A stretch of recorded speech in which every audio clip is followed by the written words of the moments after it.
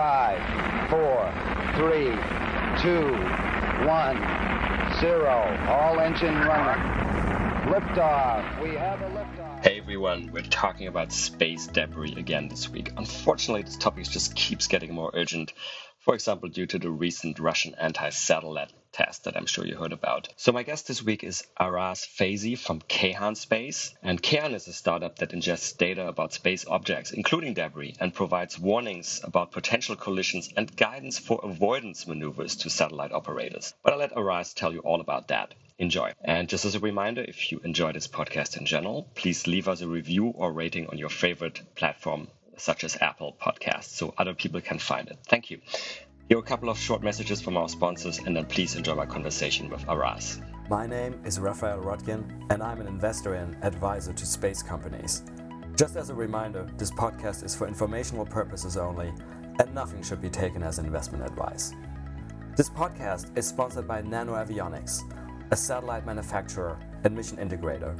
Their technologies enable many space companies worldwide to offer services that improve life right here on Earth, such as providing global connectivity, conducting Earth observation, or contributing to scientific discoveries. Check them out, and also check out my episode with their CEO and co-founder. Sadly, I am not a rocket scientist, but I'm an alumnus of the International Space University. ISU offers a number of educational programs about space worldwide. Check them out at isunet.edu. Hey everybody, so today I'm thrilled to be here, joined by Aras Faizi, who is the CTO and co-founder of Kayhan Space. Welcome, Aras. Thank you for having me. It's an honor to be here. It's a pleasure, and we're talking about a very important topic, as listeners will find out in a second. So why don't you give us the elevator pitch of Kayhan, and then we'll see what that is.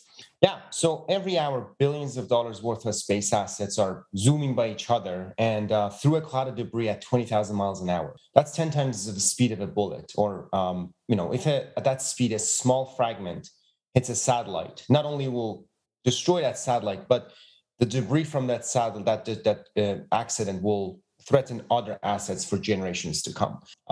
We're launching order of magnitude more satellites these days compared to the history. And with the congestion that we've seen in orbit, it is becoming impossible, basically, to operate satellites manually. The autonomy that we're building are helping satellite operators run their operations safely and get to orbit faster.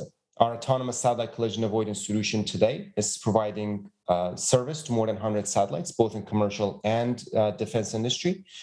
And we're expected to add a lot more this year to our customer base. Great. So let's maybe take a step back and sort of just, outline sort of the scale of the issue, if you will, right? And so what I mean by that is, as you said, there's more and more satellites in orbit right now. So sort of intuitively, it makes sense, of course, that the more satellites, the higher the probability is of collisions. But sort of like, what is the probability now? Sort of like, whichever way you think is useful to explain that. It could be, there's X satellites in orbit, and, on an average day, we may have, X near misses, and, maybe talk about a little bit of what the near miss actually means, and that kind of thing.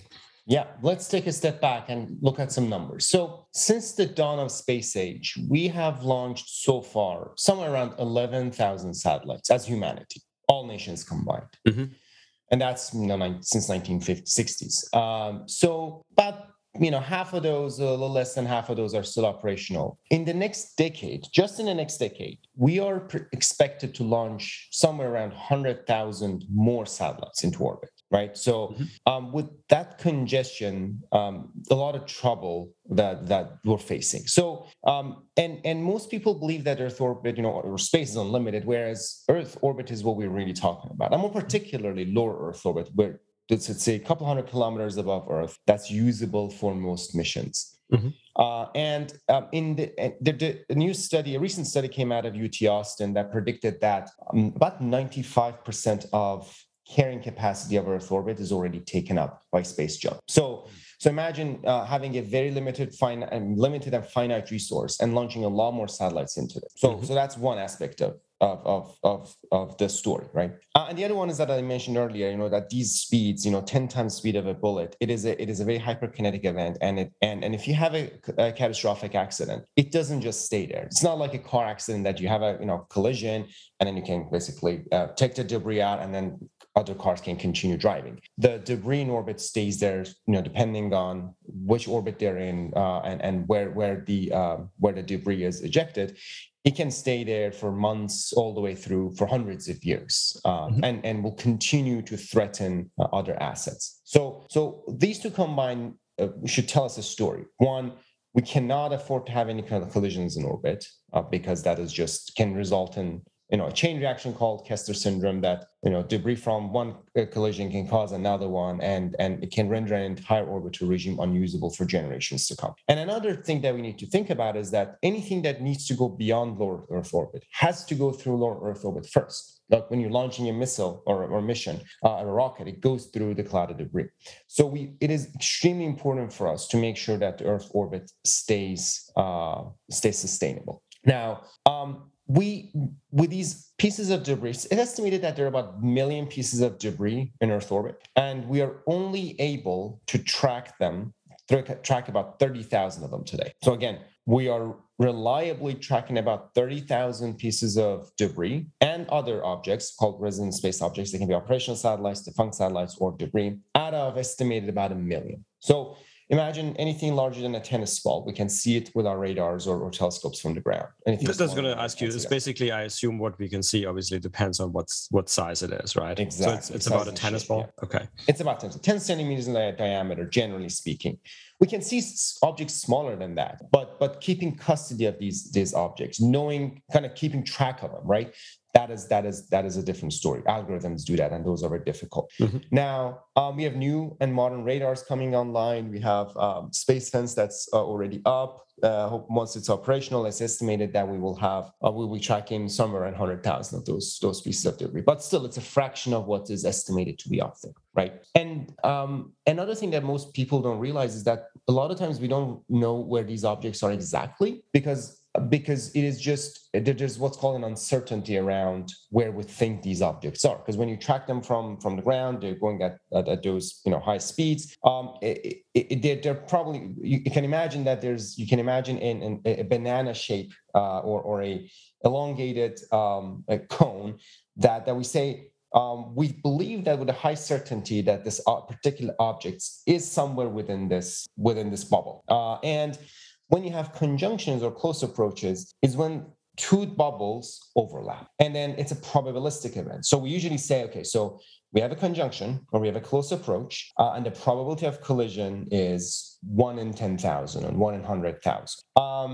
Some people, when they see these numbers, like, oh, that's pretty low, right? 1 in 10,000 or 1 in 100,000. But we have tens of thousands of these events on a daily basis. So if you have tens of thousands of high probability events, it's likely that something will happen, right? It's all probabilistic. So what is safe from NASA perspective?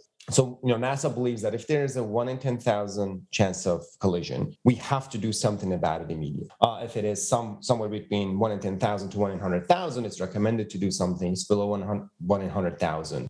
We can basically decide to just wait and see, right? And different companies, since there's no regulation or there's no policy in place, a lot of companies kind of pick and choose their threshold for risk. So some commercial operators have publicly announced that, for example, I believe Starlink said that 1 E-5. So 100,000 is when they perform a maneuver. Okay, and I assume, correct me if I'm wrong, I would have imagined that people obviously prefer to avoid collisions. I mean, certainly the larger the satellite, I guess, the more they want to avoid it because it gets more expensive. What I'm trying to get at is, so because you're saying it's probabilistic, and so I'm kind of imagining, my sort of like my statistics mind, sort of like, two overlapping Gaussian curves, probability distributions, and I'm kind of thinking, okay, people would probably err on the side of making false positive errors, as in like predict a collision even when there isn't one in the end, rather than the other way around, right? There's both, but one thing that is very relevant is that a lot of times satellite operators perform maneuvers when the uncertainty is high, just to be on the safe side. So they say, okay, so my probability of collision is 1 in 10,000, or my missed distance, which is the closest that is predicted these two objects will come near each other, is, say it's 150 meters, but the uncertainty is so high that I can't really rely on the solutions, and I don't afford to have a collision. So I'm going to perform a maneuver. Yeah. So a lot of times when we actually have good data, it helps us avoid maneuvers that are unnecessary, because every unnecessary maneuver that we perform is additional fuel that we've used. So shorter lifespan for the satellite. Mm-hmm. And you have to put your satellite on safe mode in almost every case, and that means you can't do business, right? Yes. So one of the values that we're bringing to this is that we help you only perform maneuvers that are necessary, with a safety net, and avoid performing maneuvers that are not necessary. On the other hand, a lot of times there's not enough data for us to decide intelligently, okay, whether or not I want to do anything. Especially, so for example, when you have two satellites that are coplanars, so their relative velocity is very low. So imagine that basically one is tracking the other. A lot of legacy methods to calculate the probability of collision doesn't work. So in a lot of cases, we don't have a good read on how risky this conjunction is. So with some of our methods that we have, we analyze them different ways, with a statistical model, with simulation, and analytical models, and we can provide more information that helps satellite operators make a informed decision about what to do. Understood. So I'm still going to come back and still hypothesize that people are being overcautious, but again, it's a question back to you. So let's say everybody used the 1 in 10,000 seems to be a commonly used cutoff from what I understand. So if everybody uses that, it would still imply that sort of like basically, roughly speaking, every 1 in 10,000 times that there is such a warning that there would be an actual collision, which I don't think is the case right now, or is it? No, it's not. Luckily, we don't have 10,000. We have very lower number of conjunctions that are that high in terms of probability of collision on a daily basis. But if a day comes that, yes, we are having 100,000, 10,000 of these events a day, and then satellite operators don't or can't perform avoidance maneuvers, that can be very catastrophic. And that's what we're worried about, because there are constellations up there. There are many satellites up there that they cannot perform maneuvers, right? Either they don't have propulsion, or they're large pieces of debris or small pieces of debris that, they're defunct. So second stages, or defunct satellites. And that is the real problem. And that is what keeps us up at night. If you continue to launch satellites that are not maneuverable into a very busy orbit, you can very well have, high number of conjunctions where neither of the parties can perform a maneuver, and that is catastrophic. And unfortunately, this needs to be addressed. I don't know if it's a policy perspective or it is just basically creating awareness. But yeah, that's a real problem that we have to deal with. So it actually brings up an interesting side question. And so I'm just going to assume that statistically most conjunction warnings are most conjunction warnings would be between two inactive objects, but you can correct me if I'm wrong, and then followed by one inactive object with an active object, and that probably the conjunction warning between two active objects is probably more the minority case. But what I was going to ask is, so let's pretend we have a conjunction warning between two active objects, and because, as you said, if then it's obviously sufficient if one of these objects makes an avoidance maneuver, right? But whoever makes the avoidance maneuver is going to be the person who suffers the economic loss, so to say. So how is that decided in real life? Well, that's a very interesting question. The casual way of saying it is that everybody's winging it right now, honestly. So yeah, when you have two operational satellites, so let me take a step back. So conjunctions have been changing very rapidly in different aspects. One of them is, as you said, now these days we're seeing a lot more operational conjunctions, which we didn't see as much back in the past, right? So the difference is that when you have one operational versus one non-operational satellite or a non-maneuverable object, it is easy. Like the decision is made. The one that can maneuver, if there's a need for maneuver, will perform a maneuver, right? And they don't need to coordinate with anyone. They just know that that this is the trajectory of the secondary or the second object, and I know it with this certainty, and I'm going to do this, perform this maneuver. So when you have two operational satellites, multiple things happen that make it even more complicated. One that you mentioned.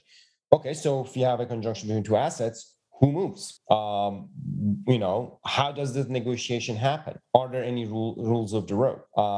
Or what if one of the two parties doesn't even respond, right? Which all of these are in fact real problems today. Now, imagine a scenario when you have two operational satellites. They don't talk to each other. They can't talk to each other, or they can't get a hold of each other. And then they both decide to perform a maneuver. And then that maneuver that is not coordinated between them actually increases the probability of collision. And this could, and we believe that it is happening quite often these days. Now, what operators have done has been pretty limited. So today, there are very few bilateral kind of or mutual kind of agreements between certain satellite operators. So, for example, SpaceX announced that they've signed an agreement with NASA that they have said, okay, every time a Starlink satellite has a conjunction with a NASA asset, Starlink will perform a maneuver. So NASA doesn't have to worry about it, right? So that's at least they know that, and Starlink does it. But we have hundreds of satellite operators today, soon reaching thousands.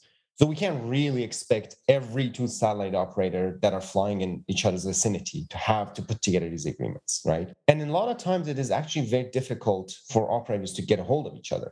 So imagine you are a satellite operator in the US, you have a conjunction with an operator out of, let's say, just for sake of argument, Europe, they're a new company, and that there's time difference, and then it's a same day event, and then one of the companies can't reach the other one. So they just have to basically make the best guess and perform a maneuver. So with more congestion in space, we can't really run space operations when human is in the loop, because we have shorter lead times for these conjunctions. It's back in the day we used to have 5 to 7 days generally heads up before an event. But just in recent months, anecdotally speaking, we have seen for our clients a large number of same day or maybe 48-hour kind of heads up, because of multiple factors that I can get into if you're interested.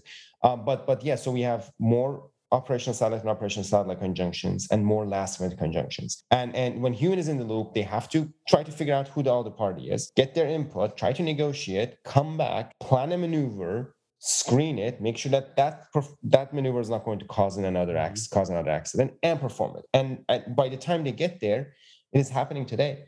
A lot of times it's too late, because by the time you've decided what to do, you only have a small window of opportunity when you have ground coverage to communicate with your satellite. So that is why we recently announced our new product called Pathfinder, which is a autonomous coordinated satellite collision avoidance system. We believe that unless this is done in a machine-to-machine level between operators and through autonomous systems, we can't really have a safe operating environment in orbit in the next couple of years. Right, but does that then assume that your system is deployed on sort of, let's say, both satellites for that to work correctly? Yes. So yes and no. So ideally, we would like both parties to use our solution, because that would make things a lot easier. But even if one of the operators is using our solution, we are working on providing a way for non-customer operators to also participate in our platform, because we are providing enough value for both parties to be incentivized to basically play in the system. So even if you don't want to pay for the system, if you don't want to use our maneuvers, at least provide a way for two operators to coordinate with the data sharing or setting agreements amongst each other, or setting some rules between themselves, to at least passively provide information and feedback that can help reduce the risk of collisions. And so the idea, if I understand correctly, would be that at some point in time, this would basically be fully automated. You wouldn't need any humans in the loop to sort of decide whether there is a maneuver or not, and then to execute a maneuver. That's correct. Okay, and so how far away are we from that right now? From a technology perspective, we're not that far out. We are right now, today, our autonomous solution is operational for an operational satellite versus a non-maneuverable object. So basically what it means is that we assume that our secondary, if our secondary is not going to move or perform maneuver, our autonomous solution today generates feasible solutions, screens them, and provides the maneuver plan through a command file that can be uploaded to satellite today. The only piece that is intentionally held is manual is the part where the customer downloads the command file and uploads it to satellite, and that's intentional, right? Because just we believe that is our way of kind of putting human on the loop, not in the loop. So we have that already built, and that's operational today. Now, the coordinated autonomy, our target is to launch that in Q3 of this year, the latest. And with that, we will continue to add that, have that final approval by the operator. But I mean, once the system is up and running, we believe that once the ecosystem allows us, we can switch, basically turn on the autonomy and don't rely on humans. Or we only just kind of limit the human intervention to when you want to kind of cancel a maneuver or override a system decision. And so let's just dig a little bit deeper for one moment in sort of, let's call it unpredictable event. There's, I guess, on the one end of the spectrum, we have objects which are well tracked, and then it's basically astrodynamics. You kind of know very far in advance when they would be a possible conjunction, right? And is that sort of the main case, or is there also like a lot of cases where you didn't really know there was an object, or maybe you just got it wrong and then it gets picked up by a sensor, and some more unpredictable cases? Yeah, so we have more and more of the latter type these days. So what I mean by that is that first of all, there are collisions or incidents that happen that we never detected them prior to them happening because the object's too small or it's not well tracked. A couple months ago, when a small piece of debris pierced through the Canadian robotic arm of .ISS, right? Yeah. Or there was a Chinese satellite that stopped working, and then later was we realized that there was a breakup. So there was an untracked or poorly tracked piece of debris had a collision with that satellite.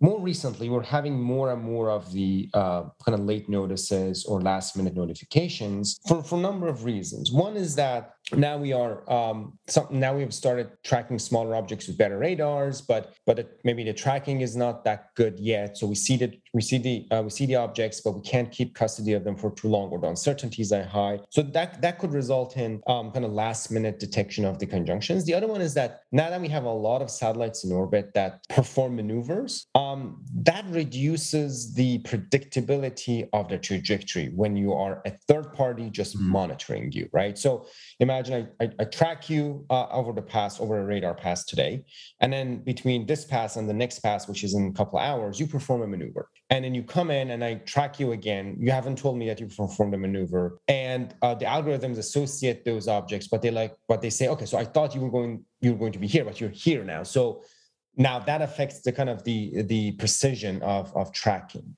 Now, one of the really important things is for ground systems that are tracking these objects to know about the upcoming maneuvers and also maneuvers that have been performed in the past. So this is, sorry to interrupt, this is kind of interesting to me. I didn't realize that. I sort of, for some reason, thought that we were moving towards correct me if I'm wrong, but I assume with aircraft, sort of, because they have transponders and they're in constant contact with air traffic control, sort of like air traffic control presumably knows where they are at any given point in time, right? Yeah, so if you have a GPS on board, and if you're analyzing your GPS data and you're using that for orbit determination, you as an operator know very precisely where you are. Now, more and more satellites in LEO have GPS these days. It's small and it's gotten to a place where it's very affordable to have it, or very feasible to have it on basically CubeSats. But the problem is that you as an operator know where you are, but does U.S. Space Command know where you are? Do you communicate that with them?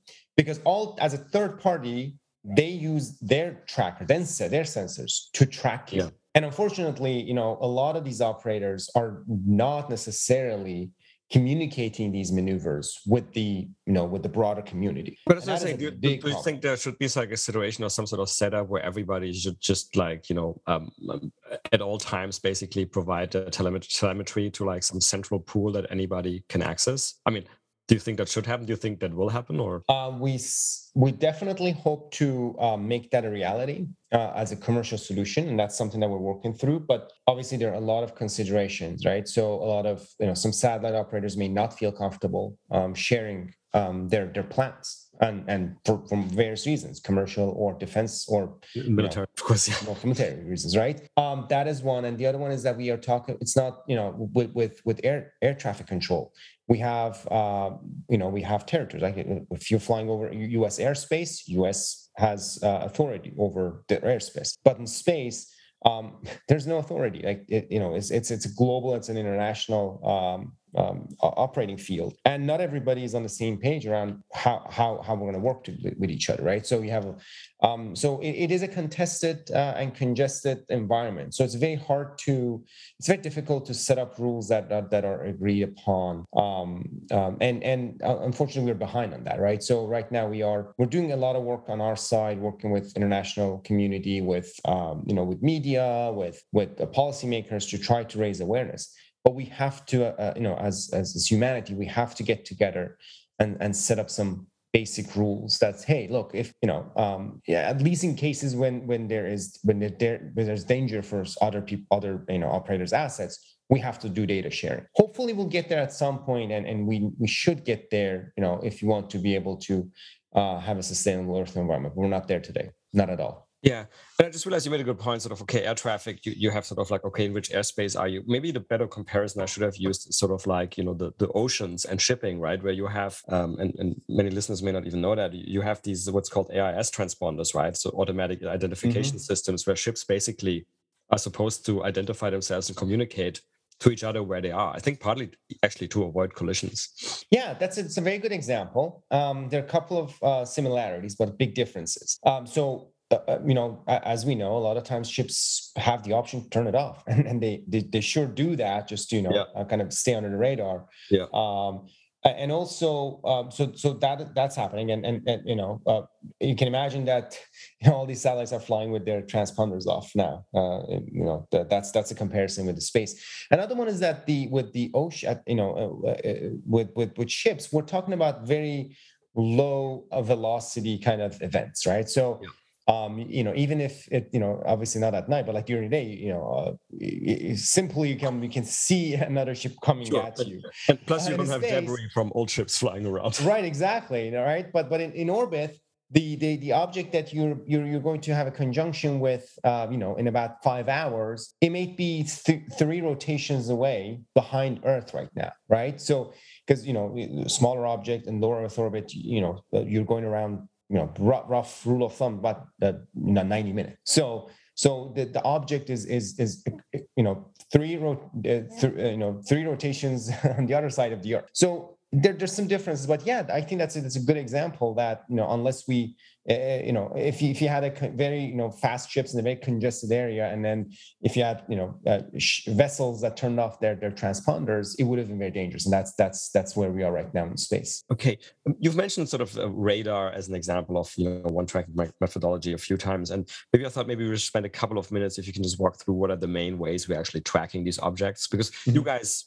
Correct me if I'm wrong, you guys are not actually collecting the data, you're producing the data yourselves, right? You're ingesting data and basically providing insights, right? But so who's generating the data, and like what are sort of the key technologies we use at the moment and in the near future? Yeah, that's a great question. So yes, we're not a data provider. We don't have our sensors. So there are multiple ways. There are different ways of tracking these objects as a third party. The most common one, especially for low Earth orbit, radar is the most commonly used technology. So. The largest network of ground radars belongs to U.S. government. It's called SSN, Space Surveillance Network. Mm-hmm. It was originally developed to protect against ballistic missiles, to detect and protect against those. But as byproduct of that, we were able to see satellites and other pieces of debris in orbit. So they basically kind of fell on their lap, and now they have the largest catalog of tracked objects in orbit. But for objects that are in higher altitudes, we generally use telescopes to track objects, as well as there is passive RF. So based on, if you know that there's a certain asset that is transmitting at a certain frequency, you can use ground stations to use and use passive RF to kind of find their or track them. There's ranging with ground stations as well as with lasers. So there are different ways. But generally, vast majority of the objects today are tracked by ground radar. So these are multiple radars that are placed strategically around the globe. There are commercial solutions like LeoLab that do that. And but the largest catalog today belongs to Space Surveys Network. So it seems like it's basically mostly, if not all, from the ground right now. Do you see us doing this from space in the future, and is there a benefit to that? Yes, absolutely. So by the way, just I forgot to mention the European Space Agency's EU SSD, which is also a very robust set of radars and ground sensors that track these objects. Yes. So one of the reasons that we are only tracking, just only a fraction of estimated pieces of debris in orbit is that a lot of these objects are too small, and it's very difficult to find them with radars. I mean, how much energy can you put behind a radar before causing trouble for other assets, right? Sure. So there are limitations there, and a new kind of wave of technologies that are coming out with satellites that are doing RPO or they have really good sensors on board. We are actually, a lot of companies, we actually do have a contract with a partner with U.S. government. We were awarded a SBIR contract from U.S. Air Force to do feasibility study on this, is that we use these in-orbit asset sensors to try to do one of the two. So either detect and track objects that are not tracked today. That's one thing. And the second one is that to better track some objects that we're tracking today, but they're not very well tracked. So the uncertainty is high for them. So imagine, you have a large piece of secondary that, because of orbit or for whatever reason, it's not very well tracked. We can use these in-orbit assets to kind of do a better job of tracking it. Now, there are technologies that rely on like radar or LiDAR or cameras to see and track these objects.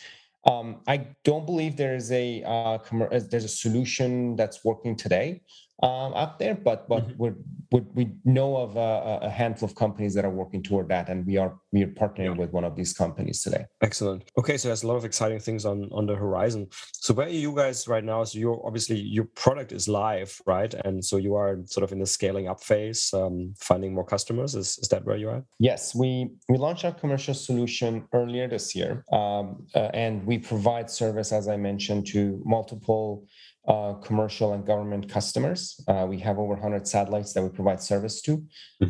And we recently announced our new product, which we call Pathfinder, is the coordinated autonomous collision avoidance. Next year, our focus is going to be developing and bringing that product to market while we're expanding our current solution to more satellite operators globally. On the other side, we're working very closely with governments around the world to develop more advanced technologies to improve the tracking quality for orbital debris.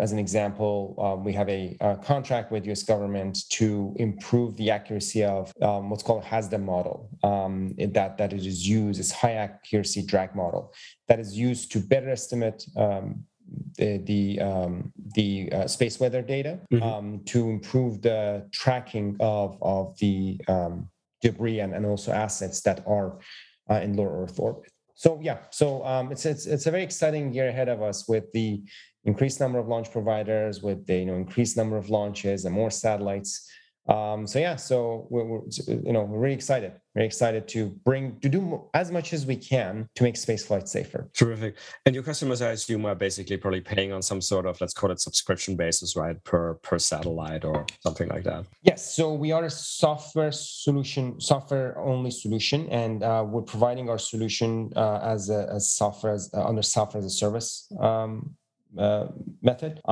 So we charge by satellite by month. And depending on what tier of service our customers are opting into and the constellation size and a couple other factors, the price varies. Understood. Okay, I only have 3 final questions for you. So one is, so you seem to be in a very exciting moment of growth. Sort of, first question is, are you hiring at the moment? We just finished. We just doubled the size of our engineering team. We are always hiring. We are looking for talent in astrodynamics. We're looking for amazing data scientists and software engineers. We post our openings on our website, khan.space. We're always hiring. So Perfect. If you're excited about put the site in the notes as well. Yeah. And then I was wondering if you weren't doing Khan, is there something else you find very fascinating in space that you would be doing as an entrepreneur? Yeah, that's an interesting question. I mean, we're so focused on this that we haven't really that I haven't really thought about any vastly different topic. But honestly, I think I think there's a lot of room for. All right, let me take a step back. So just like Gold Rush, it was a new industry, right? There was a new initiative, and we had a lot of call it entrepreneurs and people who wanted to take advantage of it. Mm-hmm. So that is kind of a sort of gold rush moment. It's a second wave of space. I guess it's a very exciting phase for space. But a lot of these companies that want to get to space have to do a lot of the work internally. One analogy I like to use is that imagine you're a car company and you have to build everything almost in-house from wheels to the engine. I think one of the things that I would do if I was not doing Khan is to kind of look for opportunities where you can productionize common technologies that are used among other vast majority of the operators to increase the pace of development and pace of innovation in space. And I keep going back to data, and I think data is a big bottleneck. If we can bring more data, provide more data, and provide more tools as out-of-the-box solutions, I think we're just helping space economy grow much faster. Scale faster. I agree. Okay, and then the final question, as always, is about sci-fi and any sort of favorite science fiction. I guess the one thing with space debris that comes to mind is Gravity, but I mean beyond that, sort of in general about science fiction, any favorites? Yeah, I've now that you're asking, it comes to mind. I find myself watching and reading a lot about interplanetary trips and colonization of other planets. That's what I've been reading, because even though it's science fiction today, we have a clear path to get there. So that is one of my favorite topics. It helps. I feel like subconsciously it helps me think how the future will look like and kind of prepare for it. But multiplanetary colonization is what I've been reading and watching lately. That's terrific. And of course, the good thing of sort of in the interplanetary side, at least for the moment, we haven't sort of clocked that up with debris yet. Unfortunately, we'll be able to sort of leave the Earth, go through the debris, and actually get to the interplanetary trajectory. Yes. And one interesting thing that I think most people probably miss it is that, there are a couple of satellites that are flying around Mars. About a month ago, 2 of the satellites actually had a conjunction, and one of them had to perform a maneuver. And I believe it was the I can't remember the name. I think it was Mars Reconnaissance Orbiter versus the satellite that was launched by India recently. I believe they had a conjunction, and they had to I believe the satellite that belonged to India had to perform a maneuver. But yeah, we are. Before we started thinking about cislunar. I was gonna say, I hope we're not gonna clog up the moon and everything. I know, yeah. I know there are the conversations already how we're going to track objects and debris in cislunar environments. So yeah, we'll get there if you're not careful. And you guys will be there. So again, Aras, thank you very much for the conversation. As I said at the beginning, I think what the work you guys are doing is really important to, keep our continued access to space. And so, good luck with everything and your continued growth of the company. And, it'll be interesting to kind of do this again in a couple of years or so and see exactly how clogged up the space has become. Yes, thank you very much. To do that. Hopefully we'll be in a much better place than we are today. This was a really fun conversation. Thank you so much for the opportunity. Thanks. Well, that's it for another nominal episode of the Space Business Podcast. If you like this podcast, please consider giving it a 5-star rating on your favorite podcast platform, such as iTunes. You can follow us on Twitter at podcast_space. Also consider supporting us at www.patreon.com/spacebusinesspodcast. If the podcast got you interested in learning more about the business opportunities in the space economy, check out my new online course on space entrepreneurship on udemy.com. The link is in the episode description. Lastly, if you have any feedback, including ideas for guests, and that may include yourself if you have an exciting space story to tell, or interested in being a sponsor, drop us an email at spacebusinesspodcast@gmail.com. I look forward to seeing you for the next episode.